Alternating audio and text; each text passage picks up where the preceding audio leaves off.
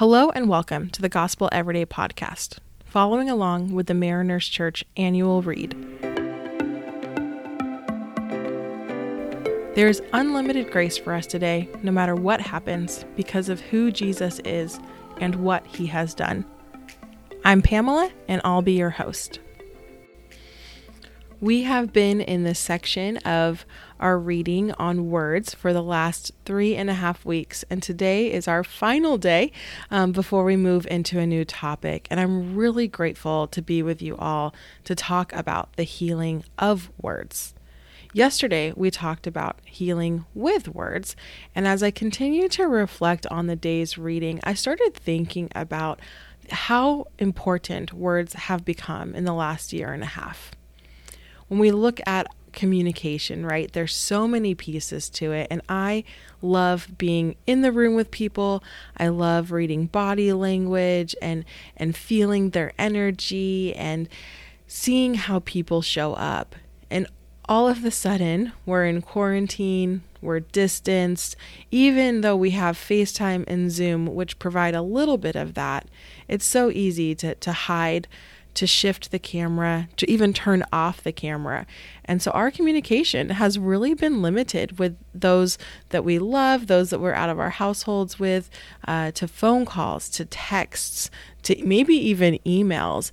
And when I look at this past year, I see relationships that have really flourished as we've moved intentionally into communicating with one another, spending time together. And I've also seen relationships that have been a lot harder to connect because we don't have that personal touch.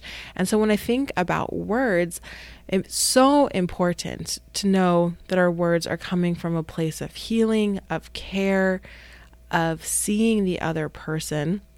And specifically for me this year, part of my role at Mariners has changed. I've been here for about 11 years and gotten to see the church in so many beautiful ways through our outreach ministry and rooted ministry. And when the pandemic hit, we went online, right? We were online for a few months, and then we started coming back in person with our neighborhoods and our congregations opening. But for those of you who maybe don't know, our online community continued. And every single weekend, we are online watching the services. We have different chat features to be able to connect and provide community. We even have a chat feature that allows us to pray for one another. And that is where I have seen this power and need for the conviction of our words to be held with such care. Because when all you have is the typing of words, I want to make sure that my words not only provide that comfort and love and encouragement, but they also have to be coming from a source that's holding that already. And that's what I've seen with the healing of words in this reading today, is it's not just about the words that we say, it's actually where those words are coming from. And when we are harboring bitterness or anger or resentment or even fear, that's going to be the fruit of our hearts, right? That's going to be the first response. And so as we move into today's reading, I love that the Kellers brought us to Proverbs 16:23 and 22:11. It says, "The hearts of the wise make their mouths prudent, and their lips promote instruction. One who loves a pure heart and who speaks with grace will have the king for a friend." As we go into this idea of the healing of words, the Kellers invite us into two different responses of caring for and being concerned about our words. The first one is this idea of the source of our words. And as with most things in Scripture, it continues to go back to our heart. Man, our hearts are powerful, powerful things, and so much comes out of them. And I love that we walk through the Scriptures in Matthew 12 that talk about the mouth speaks what the heart is full of, and make a tree good and its fruit will be good. And if you read more of that verse, it talks about making a tree bad and its fruit will be bad, that a tree is known by its fruit. So our character, our love, and really what's coming out of our hearts will be known by our fruit, will be known by how we talk about one another.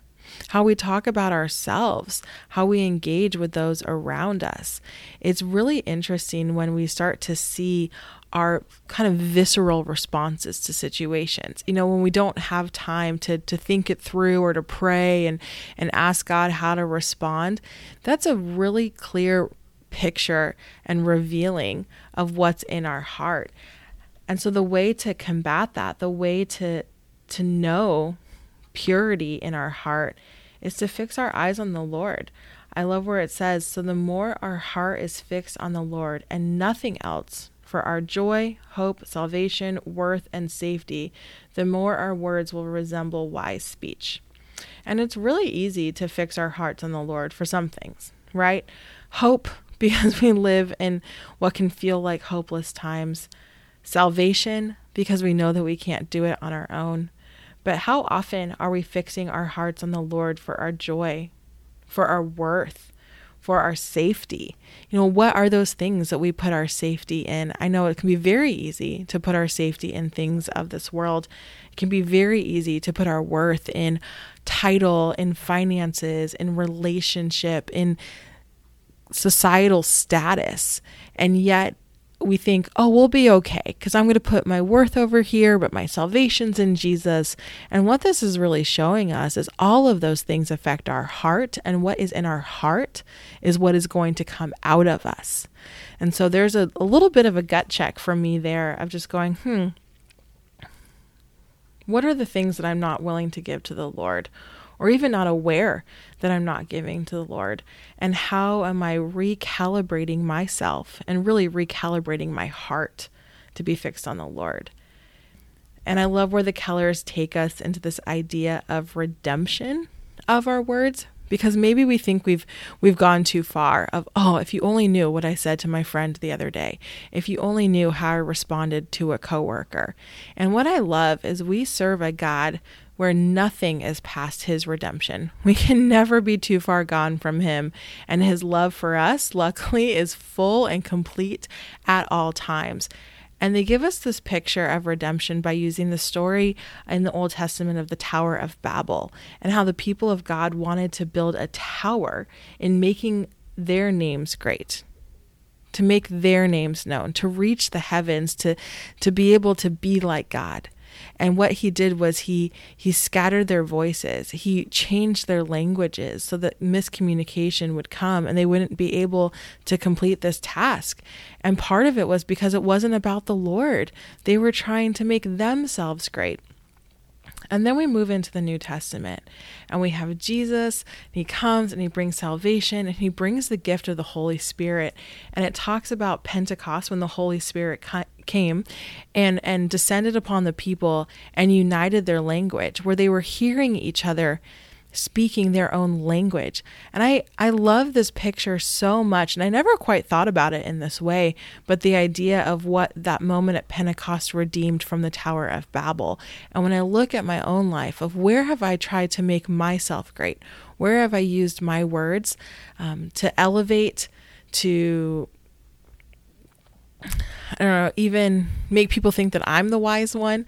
And yet the Lord can redeem that. And I just appreciate that it's possible. I'm thankful that he does it. And I can't wait to see it. And so even the ending question says, do you see evidence of your words slowly being healed? What a beautiful question to end on today, of where have my words been misused? Where have my words been used for my glory, my attention, for the elevation of myself? And where does God want to redeem that and restore that, to draw my words back to him, to heal my words? In the ending prayer that Keller gives us, he references Ephesians 3:16-19. And as we close today, this is a prayer in the book of Ephesians that I want to pray over you.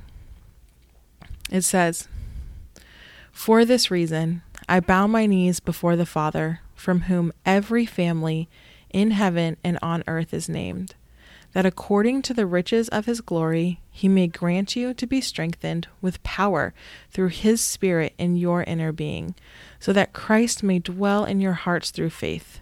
and that you, being rooted and grounded in love, may have strength to comprehend with all the saints what is the breadth and length and height and depth, and to know the love of Christ that surpasses knowledge, that you may be filled with the fullness of God. Now to him who is able to do far more abundantly than all that we ask or think, according to the power at work within us, to him be the glory in the church and in Christ Jesus throughout all generations, forever and ever. Amen. Thanks so much for allowing us to be a part of your day. Please be sure to subscribe and share. You can tune in tomorrow for fresh new content. And remember, no matter what happens, there is unlimited grace for us today because of who Jesus is and what he has done. For questions about service times and more, you can access all information about Mariners Church by downloading the Mariners app at your favorite app store, visiting the website at marinerschurch.org, or by finding us on Instagram handle Mariners Church. Till next time, have a great day.